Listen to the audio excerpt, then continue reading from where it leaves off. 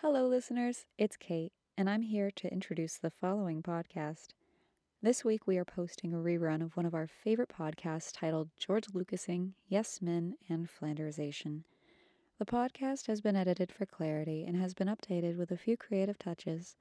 We really enjoyed recording this one and hope you enjoy listening to it if you haven't already. We will be back next week with our regularly scheduled new episode, so until then, please enjoy tonight's episode of Girls' Night. From Tyler in France, this is Girls' Night.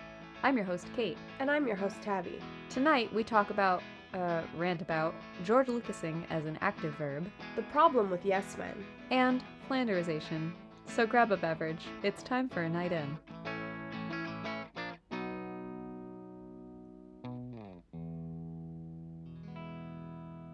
So we need wine for this podcast. I need wine anytime we broach this subject. I want to point out we're drinking out of stemless wine glasses because of a previous accident in the studio. There was red wine involved. My carpet will never forgive me. Today we are going to talk about George Lucasing. We're going to talk about a couple things. We want to talk about George Lucasing, we want to talk about the phenomenon of yes manning, and we want to talk about Flanderization. But we're going to start with George Lucasing, and I'd like to submit a definition that I created personally today. Okay. All right. And that definition is when you take something perfect and you keep adding to it, the subsequent additions rendering the original art imperfect. Absolutely. Yes. Yes. And if I could add a little asterisk, Yes. little subline, and then make it impossible for people to consume said original piece of artwork. No. Well, yes, but you can still watch the original trilogy. Yes, you can. It's so hard. I own it. You own the original trilogy on DVD. Yes. Unedited. Yes. Where did you get it? It came with it. It was like both options. You can watch the original or the 1997 remaster. Okay, but it's the remastered version. It's not the original. Because you can't find that anywhere. Well, there's the original theatrical release on one DVD, and then the other DVD is the 1997 remaster. And you can pick which you want to watch. When did you buy that? I don't know. I don't actually own it. It's my friend JP's. Oh, okay. I gotta talk to JP about that because Yeah. he and I have discussed the fact that for many, many years after 1997, you could not buy. For clarity for people listening, we're just gonna dive right yeah, in here. The 1997 special edition release of Star Wars, went in and just added a bunch of shit. Yeah, it's literally George took the original movie and then just added stuff. Got the ability to add CG to his movies and just went ham. And it's so unnecessary. And it is one of the biggest fan complaints because it's just... Well, I mean, the CGI additions are like subtle, annoying, rub it in your nose, like, look what I can do things. But, like, the story changes are really kind of crazy, too. Well, the story changes are annoying. It's just nothing he added to it was an addition. Nothing helped. That's not true, though. No, nothing there helped. were subtle changes that were kind of cool. Like adding sparks to Boba Fett's jetpack. Okay, but that's effective remastering. I'm talking about, like, objects and creatures and things that were added. Like Tatooine. Like Tatooine. Tatooine's a perfect example where George Lucas, as a director and a cinematographer and a creative visionary, you can see it purely in the Tatooine scenes because he takes full advantage of this alien environment that he's shooting in, and you have these beautiful, striking landscapes that just show how isolated Luke is because of how vast Tatooine is, you know, compared to the crowded cityscapes we're gonna see later, right? And Cloud City and Coruscant and everything. Mm-hmm. Instead, he's alone. It's the wilderness. It's alien. And instead, in 1997, he adds a bunch of CG crap to it, just making it this cluttered, just dense scene that just absolutely... Right, how many things can we fit into a frame? It, takes away from everything. I don't need a bunch of CG aliens to remind me that it's... awards that they won. Absolutely. Yeah. Absolutely. And just his creative vision and his skill. The real admirable part about Star Wars is how much they did on such a tiny budget with pure skill and ingenuity and smart editing on behalf of George Lucas's wife at the time. Asterisk C documentary. How editing saved Star Wars. Yeah. Queen.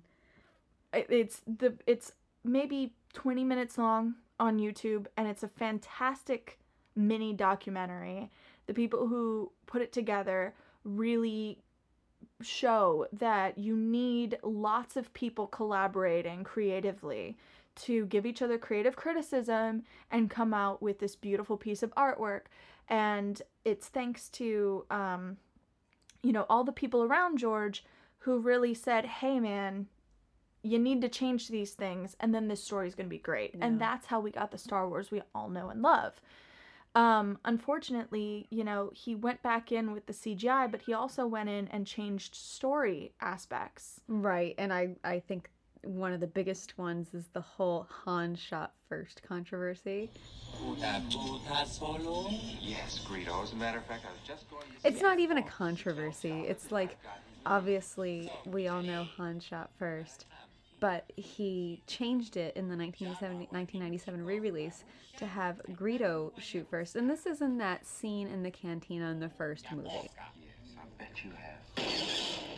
It's his first introduction, and changing it from being Han to Greedo shooting first completely undermines Han's story arc. Right, because you kind of cement him in the original trilogy as an anti-hero that evolves into a hero by the third film. He is the cowboy you find in the saloon who, against his better judgment, gets involved in this, absolutely gonna fail scenario out of the goodness of his heart, because underneath it all there's some goodness. But in the beginning, he's supposed to be a jerk. He's supposed to be selfish. Mm. And he's supposed to be kind of bad.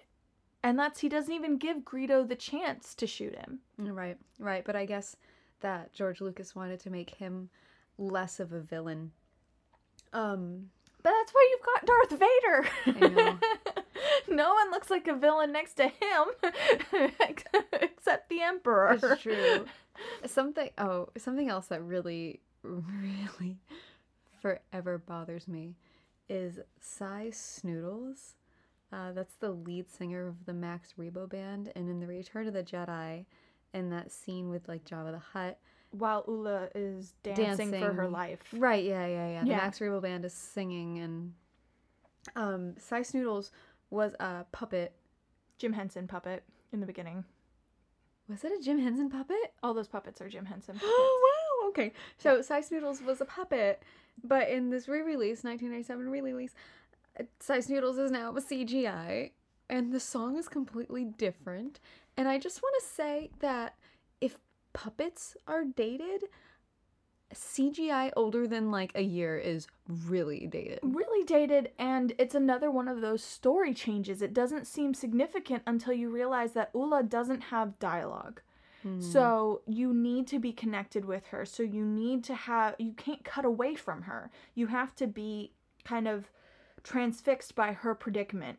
Right. And when you're cutting away to this hugely distracting CGI creature with a longer song sequence. Yes. Because it's longer. It's several seconds longer. Which, no, it's like a minute longer. Yeah, I wasn't even sure. But it's much longer. And so you're disconnected from her fate. I know. And it, dehumanizes one of 3 women in the series. Oh, yeah, but they did add now footage of her not necessarily being murdered by, but down in the pit. Oh, yay! Yeah, there you go. And then the other big one is they added a reaction to Darth Vader throwing Palpatine down the chasm in the third film.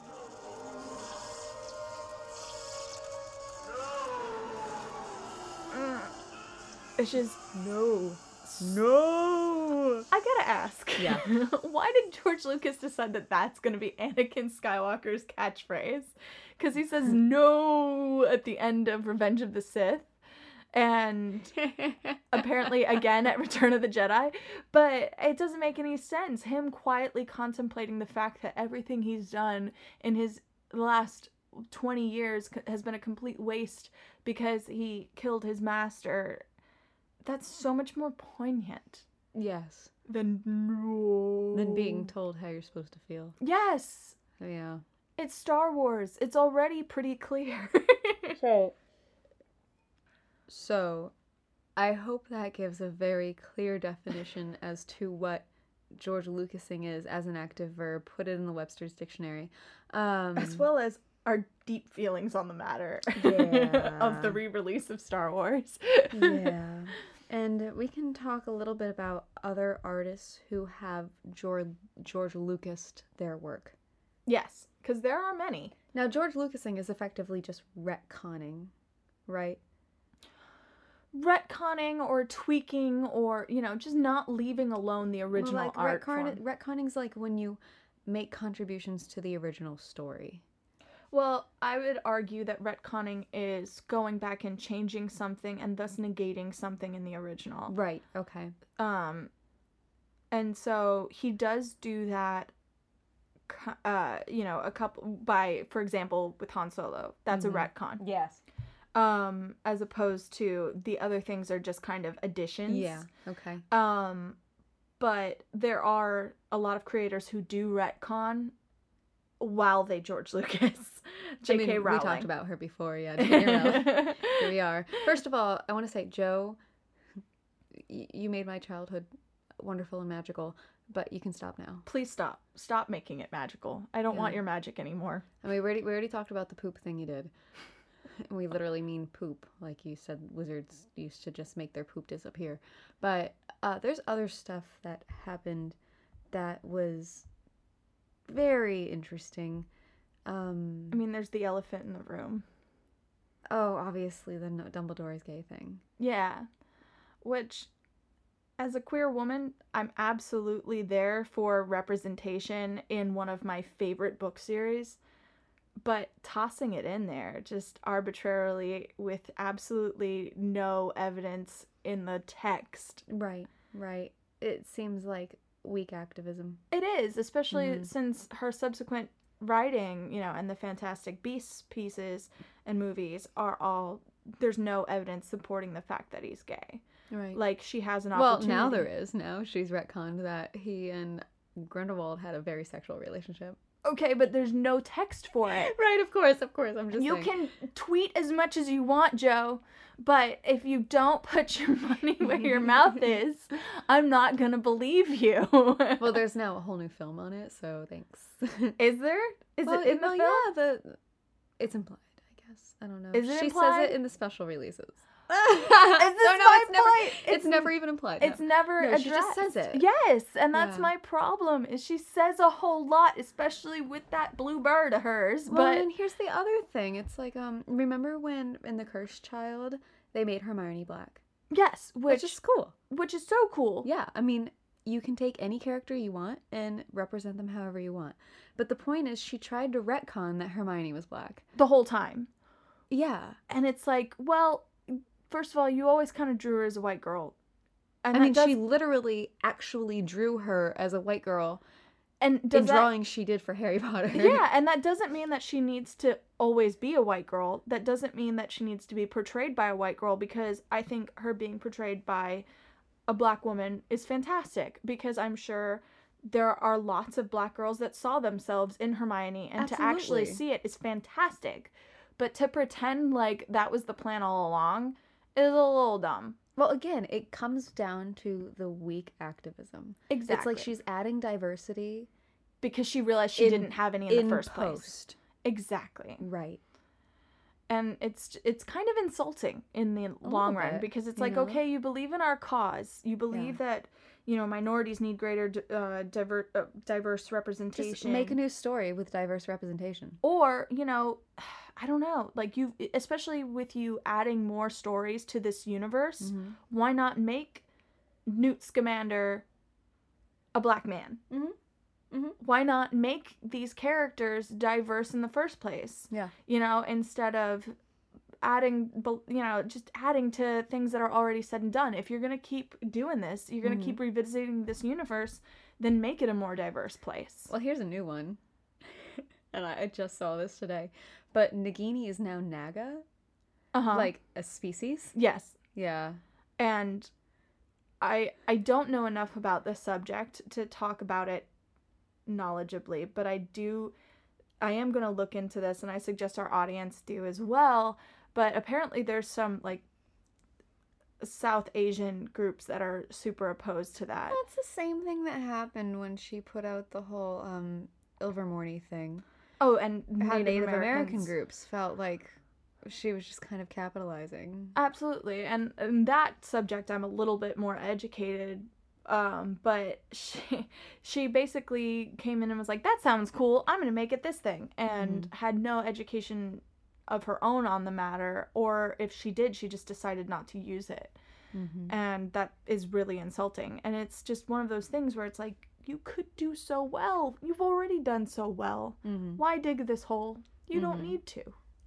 Well, we can get into J.K. Rowling retconning, left and right, but we can also get into the whole yes man concept and how yes manning these great creators is ruining franchises as well. Absolutely. And we can pull it right back around to Star Wars and go Star Wars episode 1, 2, and 3 and show how that was just yes manned into the ground. There's all the behind the scene features on the DVDs for the prequels are so educational because you literally see George Lucas say things and everyone in the room just nod and smile, and then they'll cut away to these people who go, well, I didn't think it was a great idea at the time, but it's George, so I just kind of supported it. And it's like, no, but if you had told him that real human beings don't talk like Anakin and Padme do in that moment, maybe we would have had a believable love story. Maybe if his first wife were there to be like, no, George. No, this is bad. This is bad. Yeah, like, if and, he talks so much about how the prequels were so staffed by fans, but I think a lot of them were fans who were so excited to work on a Star Wars movie that they didn't say no to anything, and you've just got, you got episode 1, 2, and 3. Yeah, you've got dialogue that doesn't make any sense, you've got CG out the butt, you've got, just terrible chemistry and dialogue, and, Right, and you have this very complicated, very deep universe that is not being portrayed in a way that adds any value to it, which is what we're saying George Lucasing is. If your additions don't make it richer, don't add. It's like the birdcage. Don't add, just subtract. Just subtract. Yeah, I think that's a really good thing to live by, though. It's like you create this thing, and now you just start taking away. You know what I mean? Or just leave it alone. You've just decorated hang it on room. the wall. Now take 20 things out of it. Yes, exactly. Or let someone else live in that room. Let's get back on track here. We were talking about yes men and this how episode's going to be 2 hours long. One, I know, because we have feelings and we're drinking. We should have drank for every podcast. But anyway, our beverage is usually tea. I know, we're so old. We have to work in the morning. Tabby has to work in the morning. So 1, 2, and 3 are a consequence of yes men. Other things that are consequences of yes men mentality. It's the sequel to the Phantom of the Opera. Oh my God, Love Never Dies. Somebody tell Andrew Lloyd Webber no. Just tell him no. Just somebody needs to be around to tell him no. All right, Andrew Lloyd. I can't say his name. Andrew Lloyd Webber. Thanks, got it. No more. Next. Indiana Jones. Oh my God, that's another, but that's George Lucas. George Lucas. Because in the behind the scenes, okay, I have a thing for behind the scenes featurettes. I really love them. Steven Spielberg's literally like, I don't know, I thought it was a dumb idea, but I just couldn't tell George no. And I'm like, what kind of hypnotism does this man have that Steven motherfucking Spielberg couldn't say no to a dumb idea? Right? He's Steven Spielberg. He's Spielberg. When you think of a director, you think of him. Spielberg, yeah, and he wouldn't tell George And he Lucas couldn't tell no. George Lucas, no, aliens are dumb in Indiana Jones. Don't do this. This is the series that had Hitler in, I don't know, the Lost Ark and like God and all this strange stuff happening, and still aliens were just too much. They were too much. It was stupid. Yeah. And you made John Hurt pointless. Yeah. And he's so great. And you wasted John Hurt. Some other yes men thing. Oh my God, Peter Jackson and We're going there. We're The going Hobbit. in. We're going in. All right. The Hobbit sucked. I'm just gonna say it. I hated The Hobbit. I hated everything about it except for Riddles in the Dark. And the costuming was beautiful. The costume was really good. And the casting was great. This is the thing that bugs me, is it's like he had all the right puzzle pieces, but then he kept adding pieces from other puzzles. We already told you, take away. Stop it. Yeah. Like, Lord of the Rings Okay. is a masterpiece. I love it. In written form and the cinematic trilogy. Mm-hmm. There is a reason that Return of the King broke the records set by Lawrence of Arabia. It is cinematic genius. I love The Return of the King. It's a fantastic film that somehow manages to wrap up just so much. It's beautiful. It's beautiful. And I sobbed. I still sob. It's you can't not have feelings watching that movie. Oh my God. Watching all three of them. Like, if you don't get teary when they're coming out of Moria and they think that Gandalf is dead. I mean, arguably he is, but you know what I mean. And Elijah Wood as Frodo looks up and his magnificent blue eyes are just welled with tears. Oh my God, and yes. Everyone is exhausted and Aragorn's trying to urge everyone on and Sean Bean's Boromir's a moment for pity's sake. It's beautiful. It is. And that's because it's real. Because it's in a real place. And because those actors had gone through some real shit and they're wearing real costumes and they're just feeling it. And I want to tell you a story. Please tell me a story. So my nieces would come back when I was in college and I was living at my parents' house. My mom would pick up my nieces after school and they would come stay at my parents' house until their parents came and picked them up after work. Mm-hmm. And so my niece and I watched the entire trilogy, and I have the Blu-ray extended edition, 4 hours each. You know, so we're talking like 16 plus hours of footage here. My niece and I would watch chunks of that movie at a time after school we pulled it off for weeks. Mm-hmm. For just weeks we were watching that together. And at the end of the last movie, I turned and I looked at her. And at the time, she must have been 8 years old. And tears are just streaming down her face. And she's experiencing things she's never experienced. And I look at her, and she's just feeling it.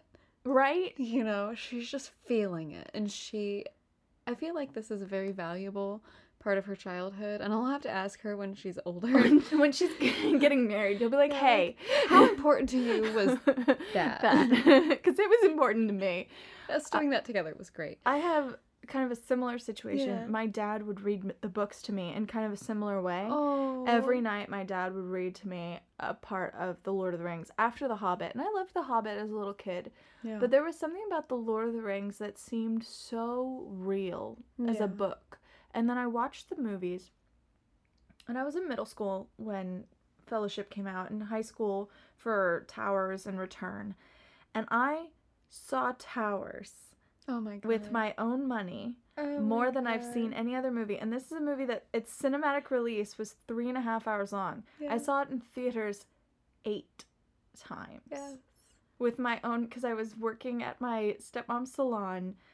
Shout out to La Mom, best mom ever, washing hair. And I would go down to the theater that was in the same plaza and watch that movie.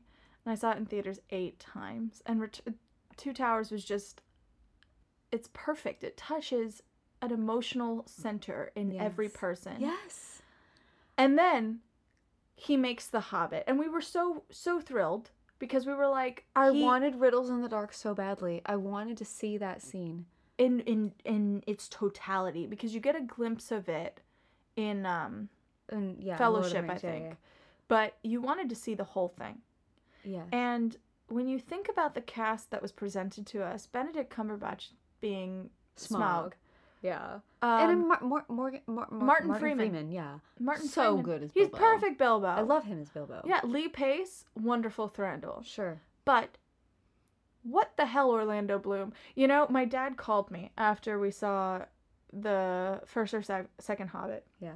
And said, you know, when you were like 14 or 15, you said, hey, how great would it be if they made a Hobbit movie and Orlando Bloom was like at the Battle of the Five Armies as Legolas, as just a cameo. And I was like, I said that? And he's like, you did. And I'm like, I take it back.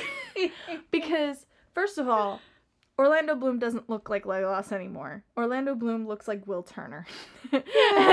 Which is fine, because Will Turner's a great look for Orlando Bloom. Oh my god, talk about another series. But, we're gonna get to it. Yeah. We're gonna get to it. What are you doing, Jerry Bruckheimer?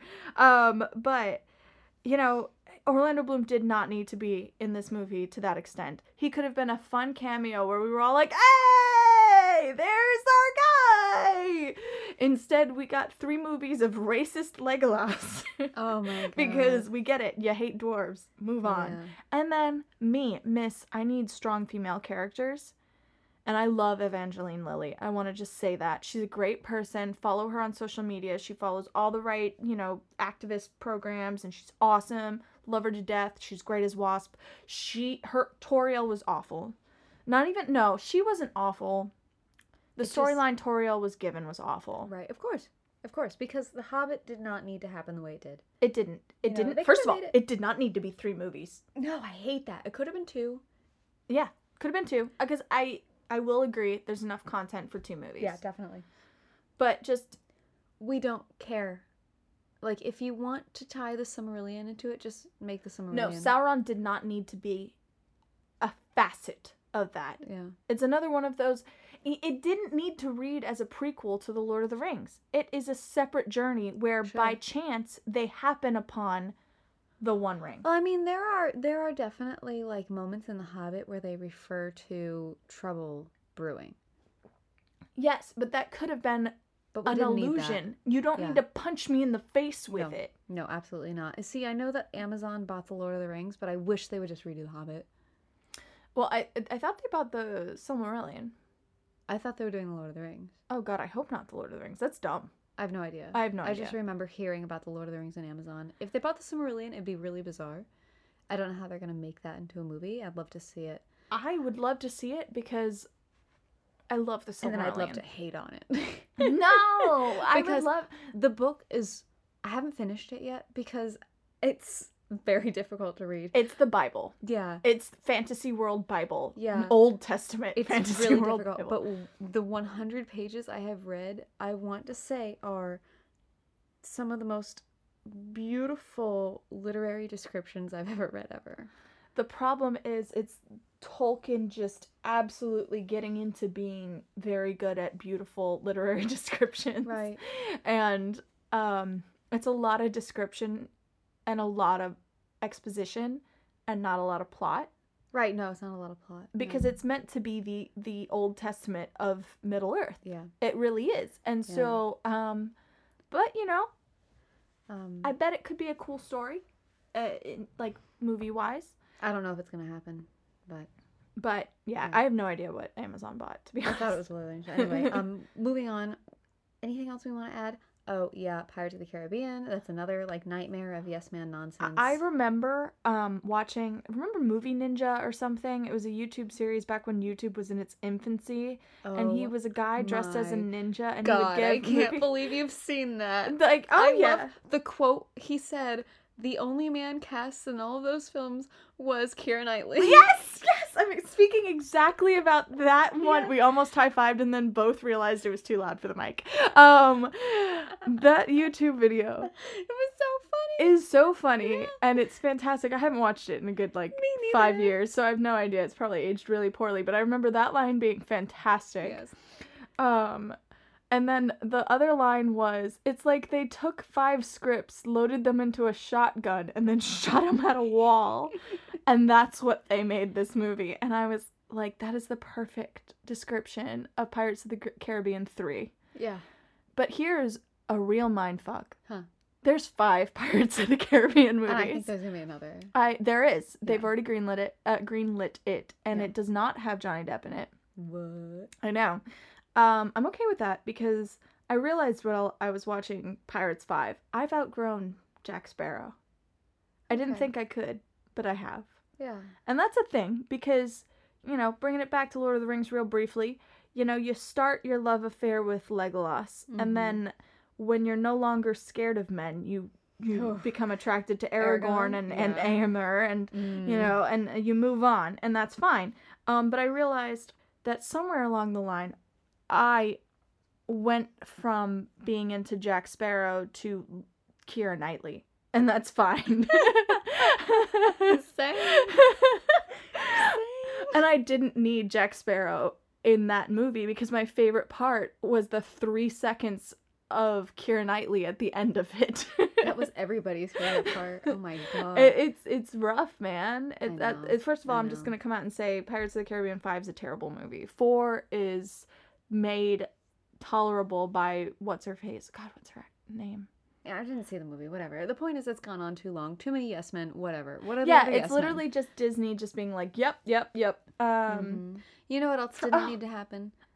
Publishing the To Kill a Mockingbird sequel. Yeah, exactly. That did not need to happen. That was very annoying. I'm sure Harper Lee is just rolling. Yeah, not happy. The last thing we had to talk about was Flanderization. Yes. And that's when, and I think it kind of happened in Pirates of the Caribbean. Yes, that's what happened to Jack Sparrow. Yes, but Flanderization, by definition, is when a character basically becomes a caricature of themselves.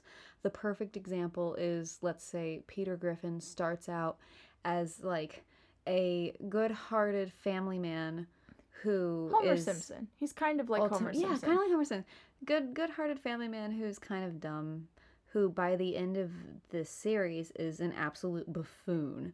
And jerk. Yeah. He's mean. He's no longer kind-hearted. He's Yeah. downright mean, which is why I find Family Guy uncomfortable. Yeah, definitely. I don't like it. No, I know. Not the same way I like The Simpsons. No, but that's the point. But it's the perfect example. Flanderization. The definition comes from Ned Flanders, who started out as like the antithesis of Homer Simpson, as just like this kind of church-going good guy, but he became so overly religious. Neighbor, yeah, that now he's a caricature. And that's absolutely what happened in Pirates. And I think that's really where I outgrew Jack is in the first movie, he is complicated. He has this mysterious past. He's an anti-hero, but he's got a good heart, maybe? You know, there are questions. There's gray areas. There's depth. By the 5th movie, he's nothing more than Johnny Depp faux drunkenly staggering around and saying non sequiturs. Yeah. And it's frustrating. It's like, well, this is not the character I loved when I was 17, and it's not just because I'm not 17 anymore. Yeah. Yeah, definitely. I mean, you also kind of get it in, and I hate to defame your most beloved franchise, but Captain Kirk and Star Trek. Oh my god. Whoa. Yeah, no, it's okay. I corrected myself. Captain Kirk and Star Trek. We have been drinking. Yeah, I know. He just kind of becomes very Kirk. Well, yeah, at the end of season 3 of the original series, he's very much the caricature. And but there's so much wrong with that series at the end that I don't know if we can pin it all on that. But he's definitely, you know. Well, what's another good example of somebody becoming a caricature of themselves? Well, I would say Daryl Dixon. And I know. Oh, yeah. Yeah, it's rough because I love him. He's my favorite character from The Walking Dead. But I think halfway through season 5, they just completely didn't know what to do with him. Yeah. And they just kind of gave him this awful caricature of being this gruff, grunting only, no words, I'm a lone wolf with my crossbow and that's all I do. And they just didn't know what to do with this wildly popular character. They couldn't kill him off, so they just kind of made him this caricature of himself, which is real rough. And one of the many reasons stopped watching the show. What's another one? FX's show, Archer. Archer, perfect, perfect. Like every character at this point. Every single character, yeah. It's real sad because... I mean, Archer was kind of like this complicated... complicated was the only redeeming factor. Yeah, because he's awful, but when he's drunk enough to tell you how he loves all of the people in his life and, he wants to be a good person for Lana and blah, blah, blah, blah, blah, blah, blah, you're like, oh, but now he's kind of just what he appears. Yeah, they're all just really deep in their characters at this point. Yeah. Flanderization is just something that happens once something's been around long enough. And we have a lot of that. Yeah. We really do. Oh, Scully on the X-Files. I didn't watch the X-Files. That sucks. Yeah, she does that. So it's a little frustrating near the end. She's just this weird, puppet Scully, but it's okay. It is once you kind of just don't know what to do with the character anymore, they have to fill their role. Yeah. And so, you kind of, it's a waste. It's a creative waste. And I think that's what this whole thing is about, is when you spend creative... Yeah, let's bring it full circle. When you take creative energy and waste it on either messing with something that's already perfect, creating things but not being surrounded by people who will give you constructive criticism, or being a person who will listen to constructive criticism, because that's what's necessary to refine your art, or being unwilling to end something or leave a character alone, so you then beat them into this awful caricature of what they once were, and now they are essentially valueless. Yeah. And so, those are three things that we hate. It's a waste of creative energy. And now that we've ranted for like 40-something minutes, I want to tie it around and say thank you to anybody who's listening. Yes. We love you and we want to hear from you. And if you want to be featured on any of our episodes, give us a shout out at Tyler and Fance on Twitter and Instagram. And we would love to hear any of your criticism. We are open to constructive criticism. We want to refine our art, and we absolutely want to hear from you. Any suggestions that you have. Thank you so much for listening. And we'll see you next time. Bye.